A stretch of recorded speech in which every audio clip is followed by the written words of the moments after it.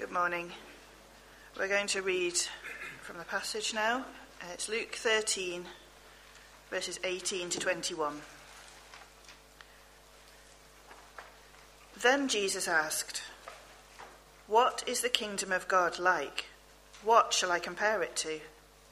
It is like a mustard seed, which a man took and planted in his garden. It grew and became a tree, and the birds of the air perched in its branches." Again he asked, "What shall I compare the kingdom of God to? It is like yeast that a woman took and mixed into a large amount of flour until it worked all through the dough."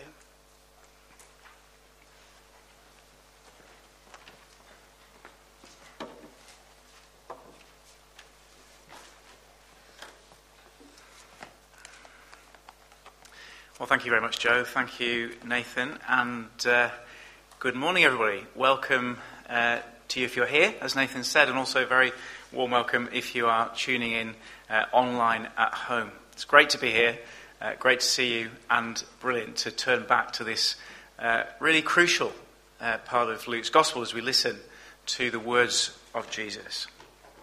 Well, one of the things that followers of Jesus need to be clear about is where the real progress is in this world. Where the real progress is in this world, the progress that matters, the progress that lasts, the progress that is worth investing your life in. And this clarity does not come easily because of what I've called on the outline the myth of human progress, the myth of human progress. What do I mean by the myth of human progress? Well, let me ask you a question. Do you believe that the state of this world in general is getting better all the time? Do you believe that we, human beings and human societies, are progressing?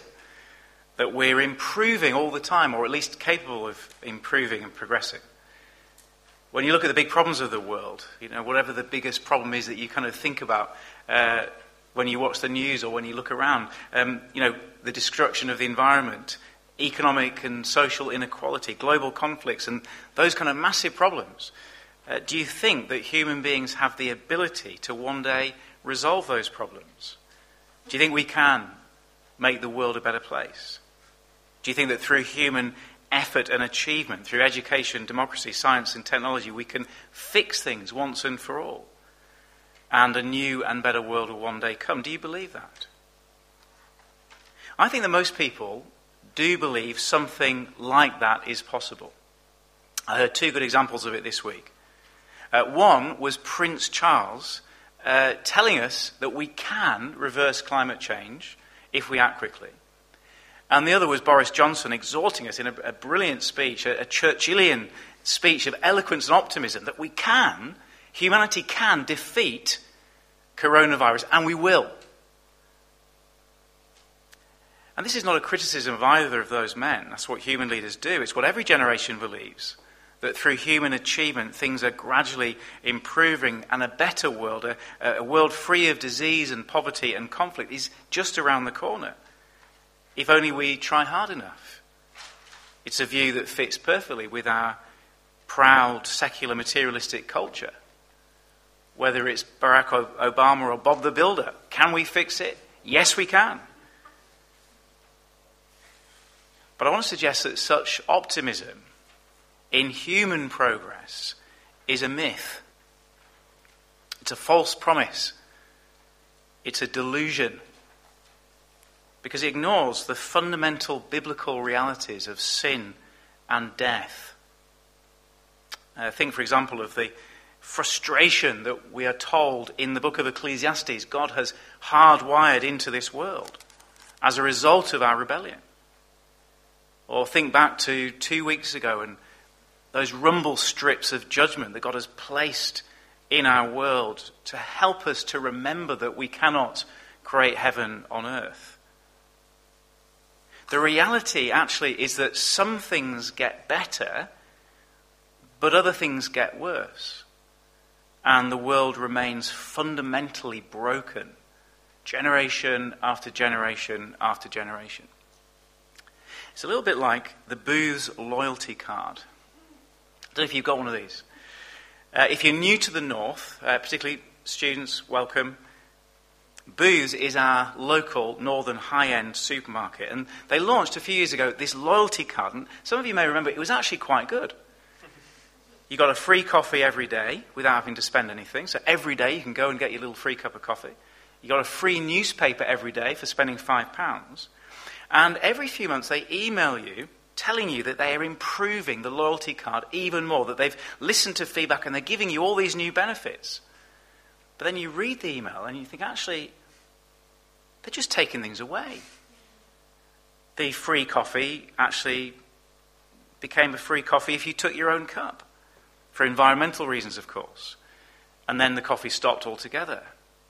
The free newspaper became free only at weekends, then only when you spend £10, now only when you spend £25. And all of us can see that it actually is just getting worse and worse and worse, but they keep telling us it's getting better and better and better.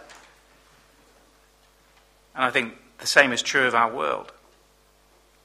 That human accomplishments can be incredibly impressive. Medical improvements and cures that can make enormous differences to people's lives. Scientific discoveries that previously we would have thought unimaginable, even in the realm of sport and athletics. Who would have thought it was possible to run a marathon in less than 2 hours?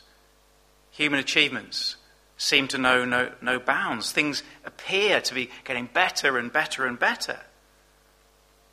But alongside those things is climate change, extinction, war, conflict, disasters, pollution, knife crime, racial hatred, global pandemics, and just the ordinary effects of sin that we experience every day. And the very best efforts of humanity fall short of making progress that lasts. And that raises a question then. Where is the progress that matters? Is there any way you can look at in this world that can give us hope of progress, hope of things getting better, even in the face of death and sin and judgment? Or to put it more crudely, which horse is worth backing? Or which basket is worth putting my eggs in? Where is the progress that matters? Well, come with me to this short but I think vital piece of Jesus' teaching in Luke 13, right in the middle of the chapter. In a few short verses with 2 brilliant little pictures, Jesus is going to give us a lesson on the progress of the world that matters. And we're going to see that the one thing making progress in the world, whether we see it or not, is God's work. The one thing making progress in the world, whether we see it or not, is God's work. And we're going to see that this is the progress that matters. This is the progress that is worth getting excited about. This is the progress that is worth building your life around and investing everything you've got in. Progress that lasts forever. The progress of the kingdom of God.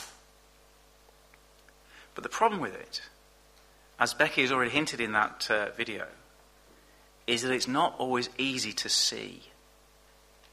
Sometimes this progress looks incredibly small. And so to help us to see it, to give us eyes to see it, Jesus gives us these 2 well-known parables. They're similar but different. They're similar but subtly different. One is about the seed, the other is about yeast. So we'll look at them one at a time under the 2 headings you'll see on the sheet. Firstly, Jesus wants us to understand that the progress of the kingdom of God involves unimpressive beginnings, but eventual dominance. Unimpressive beginnings, but eventual dominance. Look at verse 18. Then Jesus asked, what is the kingdom of God like? What shall I compare it to? At first sight, the question seems to come out of the blue. But it doesn't. And the people listening to Jesus would have had no surprise that he was asking that question. There are 2 reasons for this. Firstly, because the kingdom of God was what every Jew was expecting and hoping for. Why? Because this expectation had been raised for them by the Old Testament scriptures, which, if they're about anything at all, are all about the kingdom of God. So, for example, the people Jesus was speaking to believed that God was one day going to send a descendant of the great King David who would destroy Israel's enemies, release them from oppression, bring them back from exile, conquer Satan, and usher in a new world of peace and plenty under the perfect rule of God.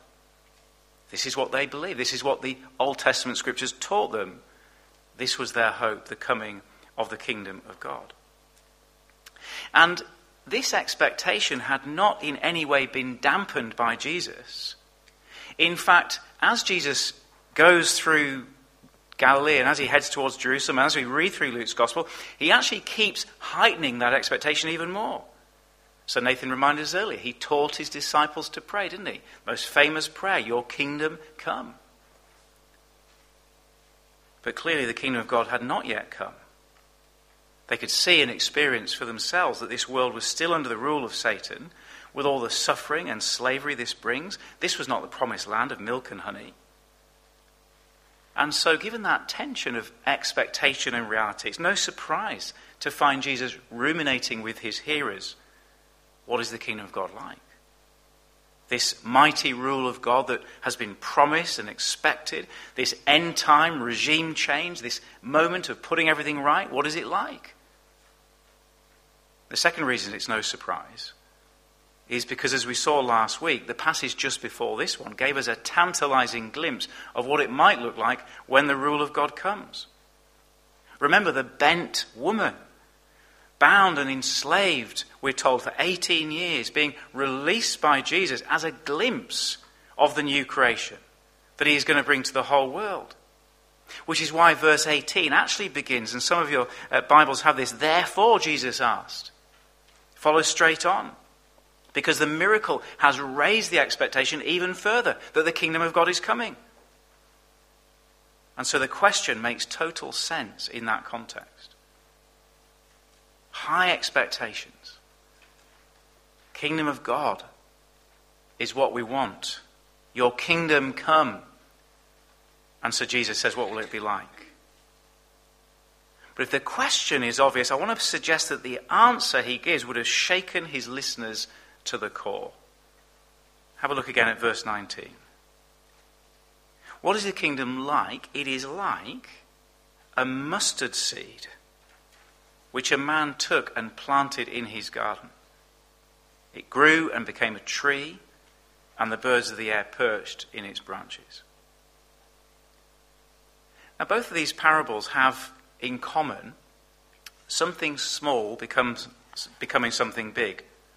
A small seed becomes a big tree. A small amount of yeast transforms a large amount of flour. And so it's easy to assume that the point of them is a gradual growth of the kingdom. So Jesus is replacing their idea of this kind of sudden revolutionary moment with a slow and steady grassroots movement that will spread. It's easy to think that that is the point. But I don't think that is quite the point. And if you think about it, there's nothing unique about Christianity.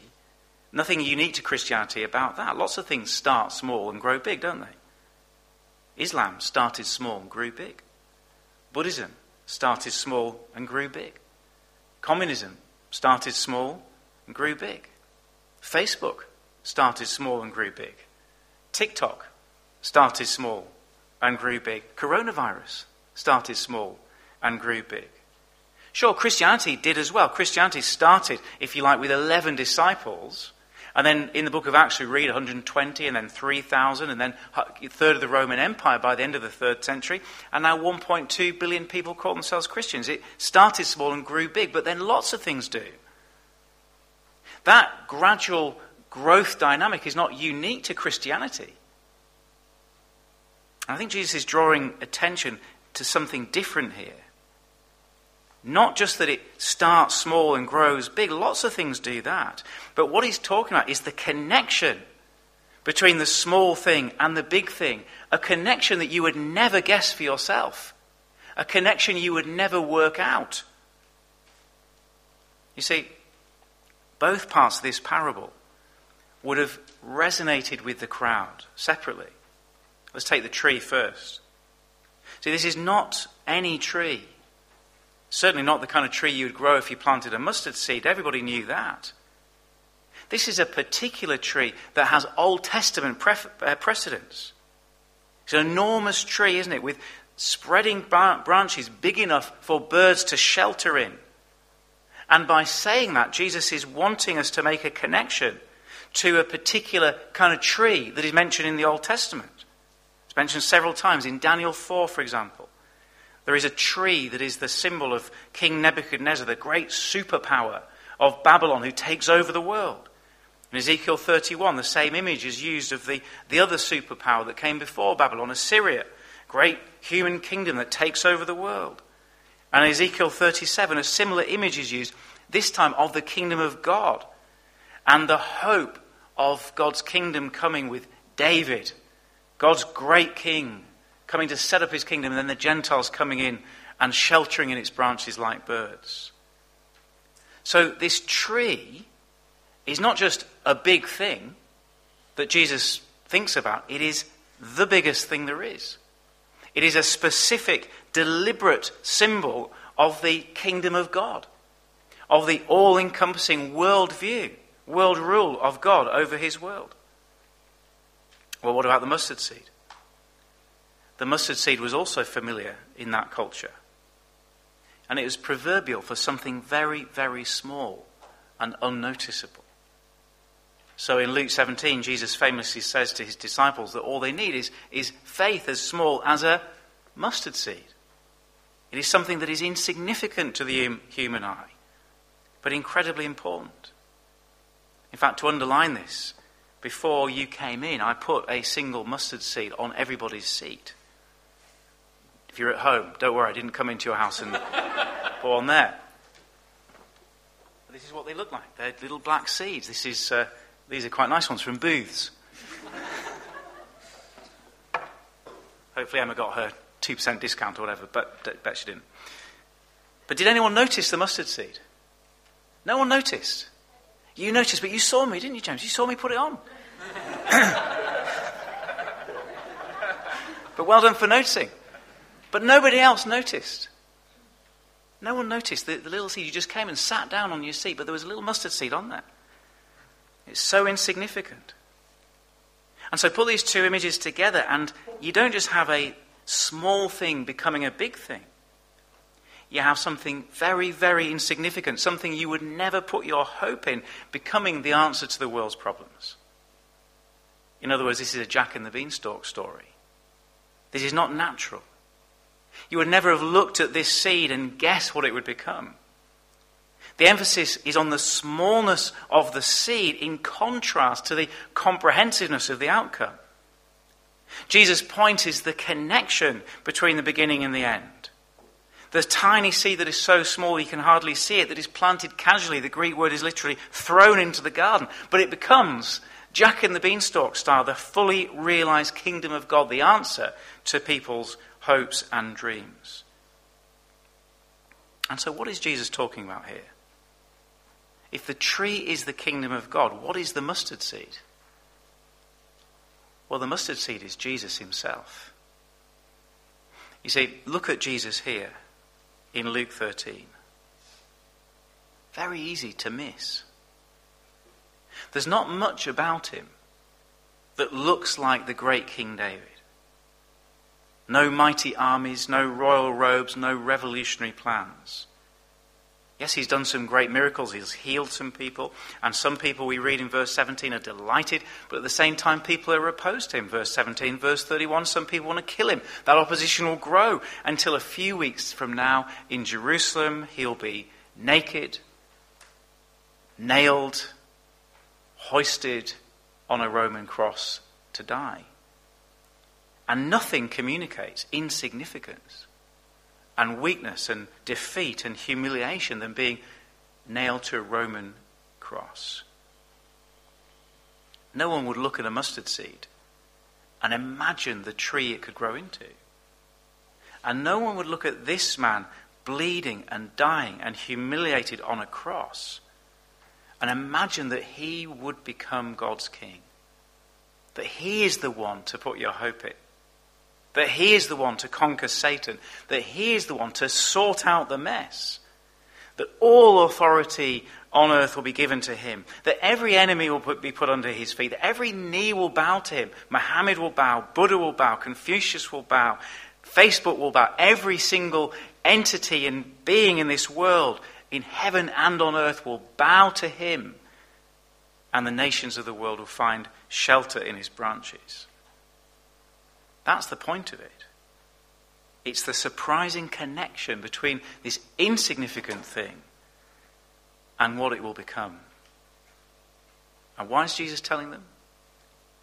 So they don't miss out. So they don't back the wrong horse. So they don't put their eggs in the wrong basket. So they don't get on the wrong escalator. So they don't waste their life. So they don't miss out on eternity. Jesus wants them to understand that the kingdom of God involves unimpressive beginnings, but eventual dominance. Well, what about the yeast? So he wants them to understand something else about the kingdom.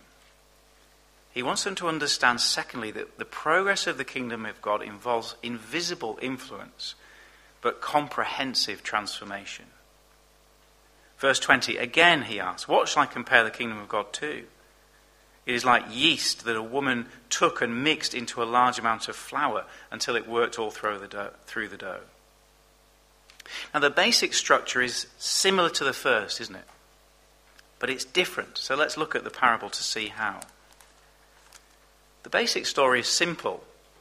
And in our post-Bake-Off world, we are familiar now with the way it works. We all know this. We've seen Mary Berry, we've seen the Hairy Bikers, we get it. We get some yeast, we add it to flour, we know what it's doing to the gluten, and all that kind of magic happens, and then you can bake your bread. But there are three intriguing details here which tell us that this is more than just small to big. The first is that yeast in the Bible is almost always spoken of as an evil influence. So here is the first surprise that Jesus is talking about the kingdom of God, and he's talking about this thing that almost everywhere else you look in the Bible, yeast is a negative thing. After the Exodus, bread without yeast was celebrated as remembering God's great rescue. Just a little earlier in Luke's Gospel, he's talked about the yeast of the Pharisees, which is hypocrisy. It's something nasty. It's something to be avoided. And I think the point of this is that it's incredibly potent. It's not just small, like the mustard seed, but it's incredibly potent. And I suppose a modern example might be a virus or maybe radioactivity. Something that's slightly fearful, something that is potent. It's why we called one of our youth camps contagious. Seemed a really good idea at the time. Not sure it's going to catch on for much longer. The second detail is the enormous amount of flour. So again, we know this, don't we? If you bake bread, how many of you use, what is it, 3/5 of a bushel? Well, that's 60 pounds of flour. Enough to make bread for over 100 people. You ever tried kneading 60 pounds of flour? It's usually 1 or 2 pounds, isn't it? So again, it's a monstrous, unimaginable amount of flour and a tiny piece of yeast. It's another Jack and the Beanstalk story. The third detail is that the word mixed in the NIV is a bit of an overinterpretation. There's actually no hint of the woman mixing or kneading or working the dough in the story. And the word used is actually hid. It's the same word Jesus has used in 12 verse 2 when he said of a different sort of yeast, there is nothing hidden that will not be made known. The woman just hides the pinch of yeast in the flour and leaves it. And so put these three details together, and what Jesus wants them to understand is that the progress of the kingdom comes by means of an invisible but incredibly potent influence. It works its way unnoticed, secretly, quietly, unostentatiously. It works, we might say, under the radar, so that you don't really notice it until the end. But then, that change is deep and profound. over time, it changes everything completely. So these two parables are similar, aren't they? But subtly different. First parable is little to big. This is a little to a lot. If the first parable is about the extensive progress of the kingdom, this is speaking about the intensive progress of the kingdom. And again, just as in the first parable, he wants them to see that he's speaking about himself, about what his kingship, his rule will look like, how his rule is going to change the world. So again, think about Jesus here as he stands in Luke 13. What is he actually doing? Think about it. He's telling stories. He's teaching. Or in the imagery of the parable of the sower from chapter 8, he's broadcasting seed to every corner of the field. And while some, verse 17, are delighted, as you read on, that interest is going to fade. Some are going to go home. And all they're going to remember from that day is some bloke talking about seeds and yeast and telling stories. And there will come a time when actually most people will reject his teaching. And there'll be great disappointment that he didn't kick out the Romans and raise an army. And people will say, what kind of king is this? His weapons seem so weak. And you never guess, would you, looking at him now, listening to him, that those words of his would spread to the farthest corners of the world. That those words of Jesus would actually get into people's hearts and change people from the inside out.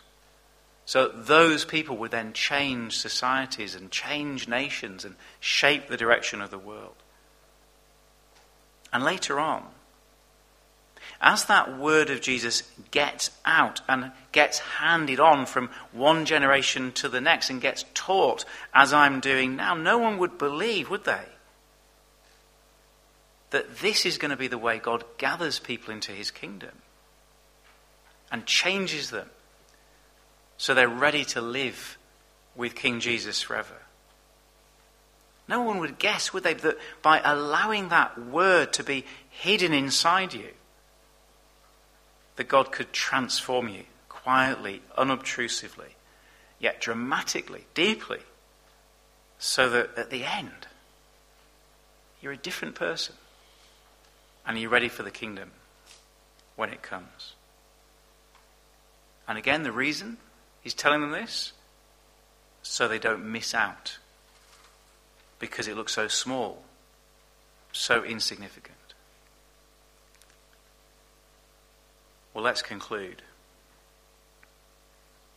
And the purpose of the passage is to teach us that in this world, it is God's work that is making progress, whether we see it or not. And I want to suggest 4 implications, each of which will be worth exploring further as we chat afterwards or in the week ahead as we meet in groups and continue to think about these 4 implications. Be humbled, be encouraged, be involved, and don't miss out. First of all, be humbled. I think this is a humbling thing for us to hear. Because we're so attracted, aren't we, to the myth of human progress. And this is harmful to our pride to hear this. It's like every headmaster's speech at speech day. You can make a difference. And nothing suits our secularist, materialist Western culture more than the idea that we can fix the world. That's why we worship science and scientists in our society. But Jesus teaches us that it's God's work that is making progress, whether we see it or not. And often what looks small and puny and irrelevant and weak, that is where God is most powerfully at work. And that brings down our pride. Be humbled. Secondly, be encouraged. I think this passage is a tremendous encouragement to us as Christians. helps us to see the world as God sees it. See, the narrative of the world in general, and perhaps particularly in our Western liberal society, is that the things of God are not doing well. That Jesus Christ is not prospering in Britain at the moment. And we should not be surprised about this, because God chooses deliberately to work in a way that is never going to impress the world. It's always going to look weak and foolish and unremarkable. And he could have done it a different way, couldn't he? He could have sent his son as a great leader of armies, a great politician, a great educator, a great scientist, a great philosopher. But he sent his son into the world as insignificantly as a mustard seed. And now he sends his word into the world as invisibly as yeast.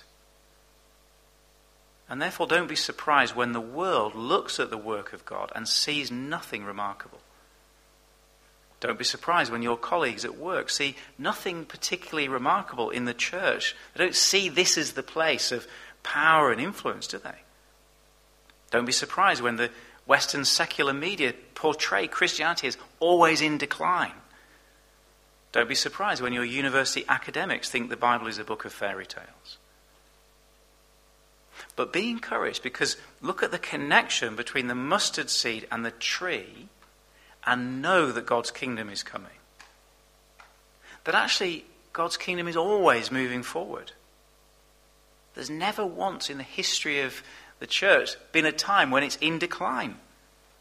It's never in reverse gear. It's never in neutral. It's always progressing. You can see this at the global level, can't you? Think of the exponential rate of growth of Christianity in somewhere like Iran. It's just off the graph in its growth, or China.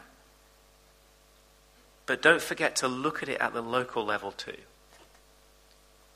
But look around, look at your small group, look at the people you've come to church with. And listen to the testimonies of people.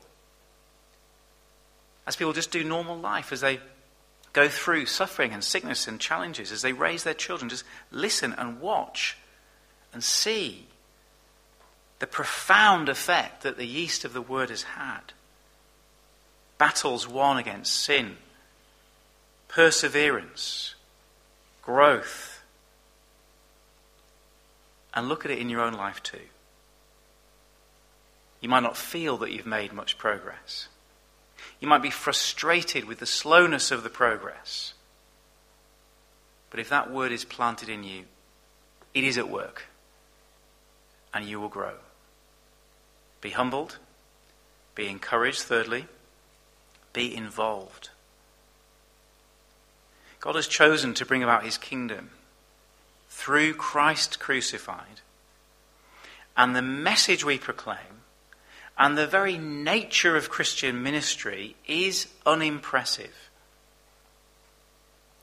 How awkward and embarrassing it can be to explain to your neighbour that the solution to the world's problems, from climate change to crime to coronavirus, lies not with science and technology or education or democracy, but with a first century Jew who was executed by the Romans.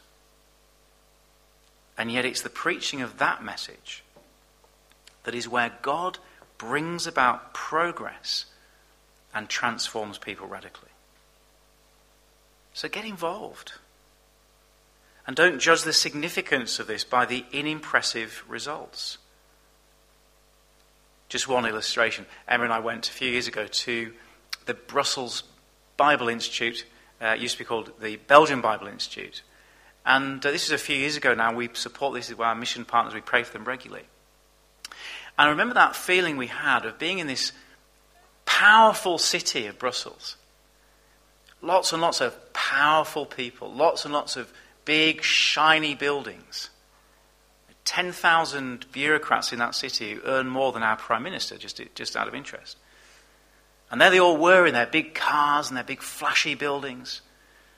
And here is the place of kind of power and influence.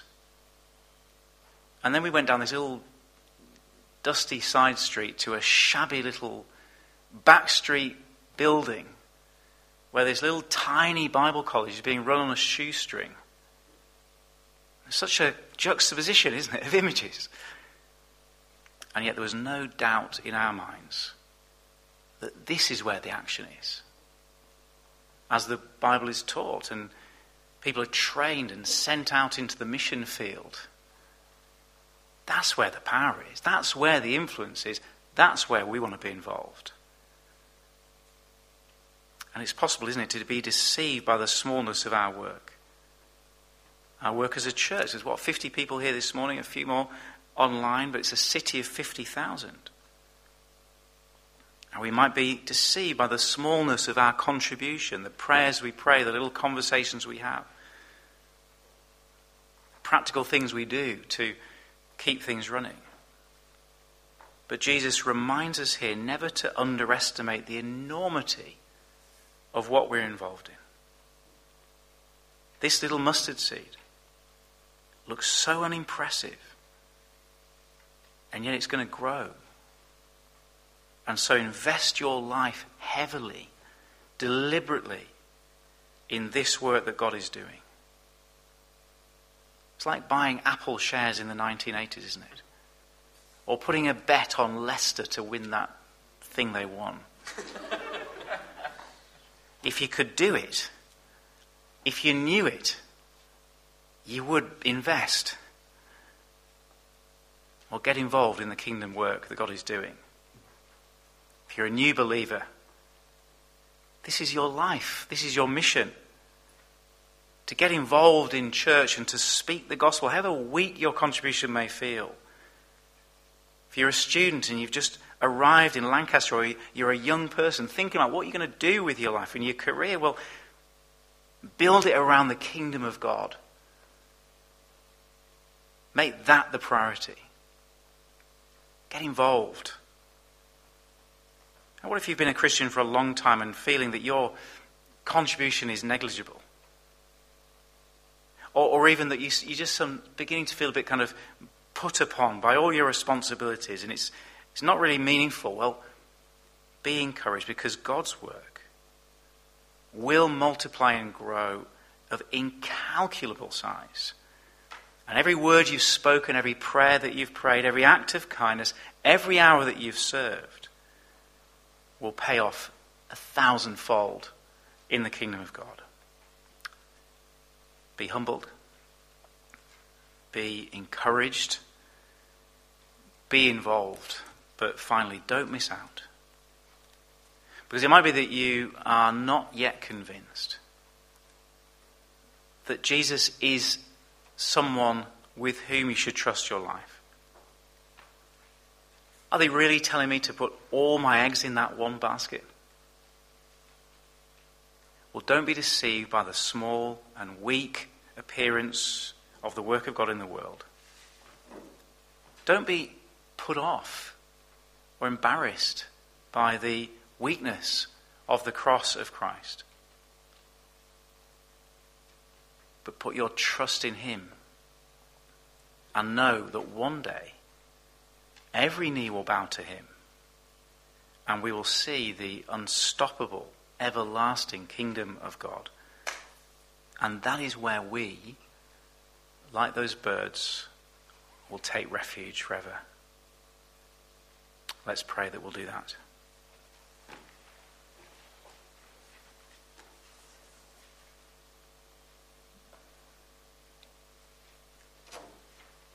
Heavenly Father, we pray that you would forgive us for when in our human pride we fail to see things as they really are.